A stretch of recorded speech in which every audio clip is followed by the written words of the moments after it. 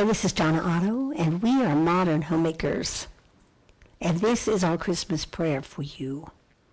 Almighty God and Father of life, a child is born for us, and a son is given to us. Your eternal word leaped down from heaven in the silent watches of the night, and now your church is filled with wonder at the nearness of her God. Open our hearts today to receive his life.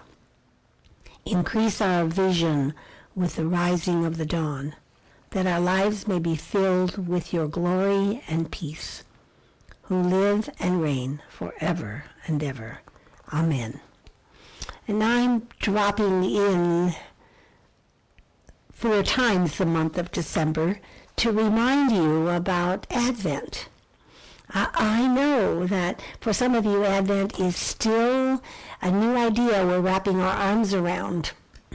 So let me remind you that it is nothing more than a time set aside beginning 4 Sundays before Christmas. And this year, it happens very, very, very, very, very, very fast.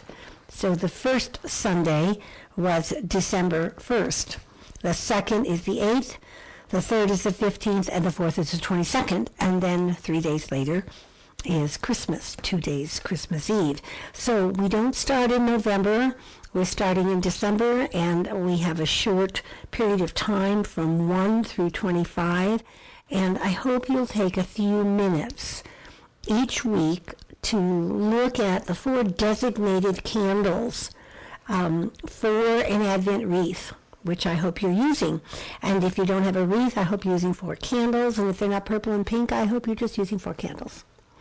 So last Sunday, or actually we're doing this so that you get the information on the Friday before the Sunday. Okay? So this Friday, we are talking about the second week, which is the Bethlehem candle. And you're lighting your next purple candle if you're using candles, and you're reading from Luke. Luke, the best passage to read is Luke in chapter 2, and I'm going to read a little of that to you. So what was your conversation last week about when you were talking about the prophecy candle, and what does that candle mean to you? What do the prophecies found all through the Old Covenant coming to play? Most of them found in Isaiah coming to play now in the New Covenant. So you're going to light your prophecy candle from last week because it's been burning, and now you're lighting it again, and you're going to light the second candle, which is the Bethlehem candle. This is a great way to talk to the children or your family or to one another, or to listen for yourself about the circumstances of your own birth or your own children's birth. What surrounded their birth? What were the surprises of their birth? What were the fun activities that happened when they were born? And then discuss in this conversation with the Lord, with others, the manger, the stable, the cave, the no room in the inn, which has been really played up to be much larger. Many scholars think that that could not have been possible. This is the city of David, and they've all been come together in family and lineage, and aunts and uncles and cousins were thick, as my uncle used to say, thick as thieves. They were everywhere, and the chance that Joseph didn't have a place to stay is pretty slim. But the chance that he stayed in a less than 4-star hotel is most profitable. And in the days of that period of living, they were stables of sorts, and they were stables of sorts because their most prized possession were their animals. And so they brought their animals into the space where they lived, and there was a separation. Usually the building had a separation of a little trough area where there was hay and water, and the animals would be brought in over there, and then the family would be on the other side of the room. And no doubt the donkey had been brought in, but no doubt there was a donkey or two already there with the family, and that there were many people there. Maybe it's time to get out the old globe or the map and look where Bethlehem is. Talk to them about riding the donkey. I have said for many years, I just can't imagine being 9 months pregnant. on a bumpy road, on a bumpy donkey. The only word that ever comes to my mind is ouch. So what did that look like? What did a donkey look like? What did a knapsack look like versus a suitcase? And how did they wrap their things together? What kind of food did they bring that would have to sustain them? There were no 7-Elevens or McDonald's, and everything they had to carry with them. How did they do that? What was the possibilities? The shepherds. In that region, there were shepherds living in the fields, keeping watch over their flock by night. Then an angel of the Lord stood before them, and the glory of the Lord shone round about them, and they were terrified. But the angel said to them, "Do not be afraid, for see, I am bringing you good news of great joy for all the people.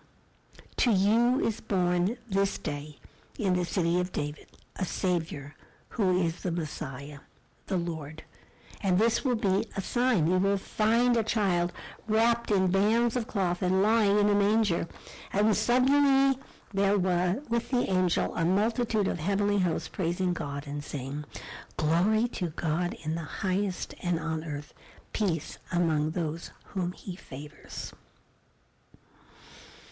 The shepherds came. So they went with haste. The shepherds said to one another, "Let us go now to Bethlehem and see this thing that has taken place, which the Lord has made known to us." So they went with haste, and they found Mary and Joseph and the child. And when they saw this, they made known what had been told them about the child, and all who heard them were amazed at what the shepherds told them. But Mary treasured all these words and pondered them in her heart. The shepherds returned, glorifying and praising God for all that they had heard and seen as it had been told to him. Unbelievable circumstances. Having been in the Holy Land, having seen shepherds on the hills, knowing that the hills are little mounds, they're not really hills and they're not big mountains, and the passages of Scripture that talk about the stones, that they were, if you don't worship me, the stones will rise up. There are some statistics that say for every person who ever visited the Holy Land. So that would be for my husband and myself, 2 times for me and 1 time for David. If they all took home 1 stone every time they came, that'd be 3 stones we brought home. There would still be more stones than you could imagine. The stones, the gravel, the granite, the barrenness, the places they led the sheep. And here they were in the outside, and this climate, very much like those of us who live in Arizona. And the angels came, and they said these words, and they followed the star, and they found the baby. Amazing story. The Bethlehem candle. Talk to your children about it. Talk to your spouse about it. Think about it through this week. Light your Bethlehem candle and speak about the great event that happened in Bethlehem and the shepherds who came to see them. Remember, the common begin and the uncommon finish. Go out and make it a very uncommon day, looking at the town of Bethlehem where the shepherds went.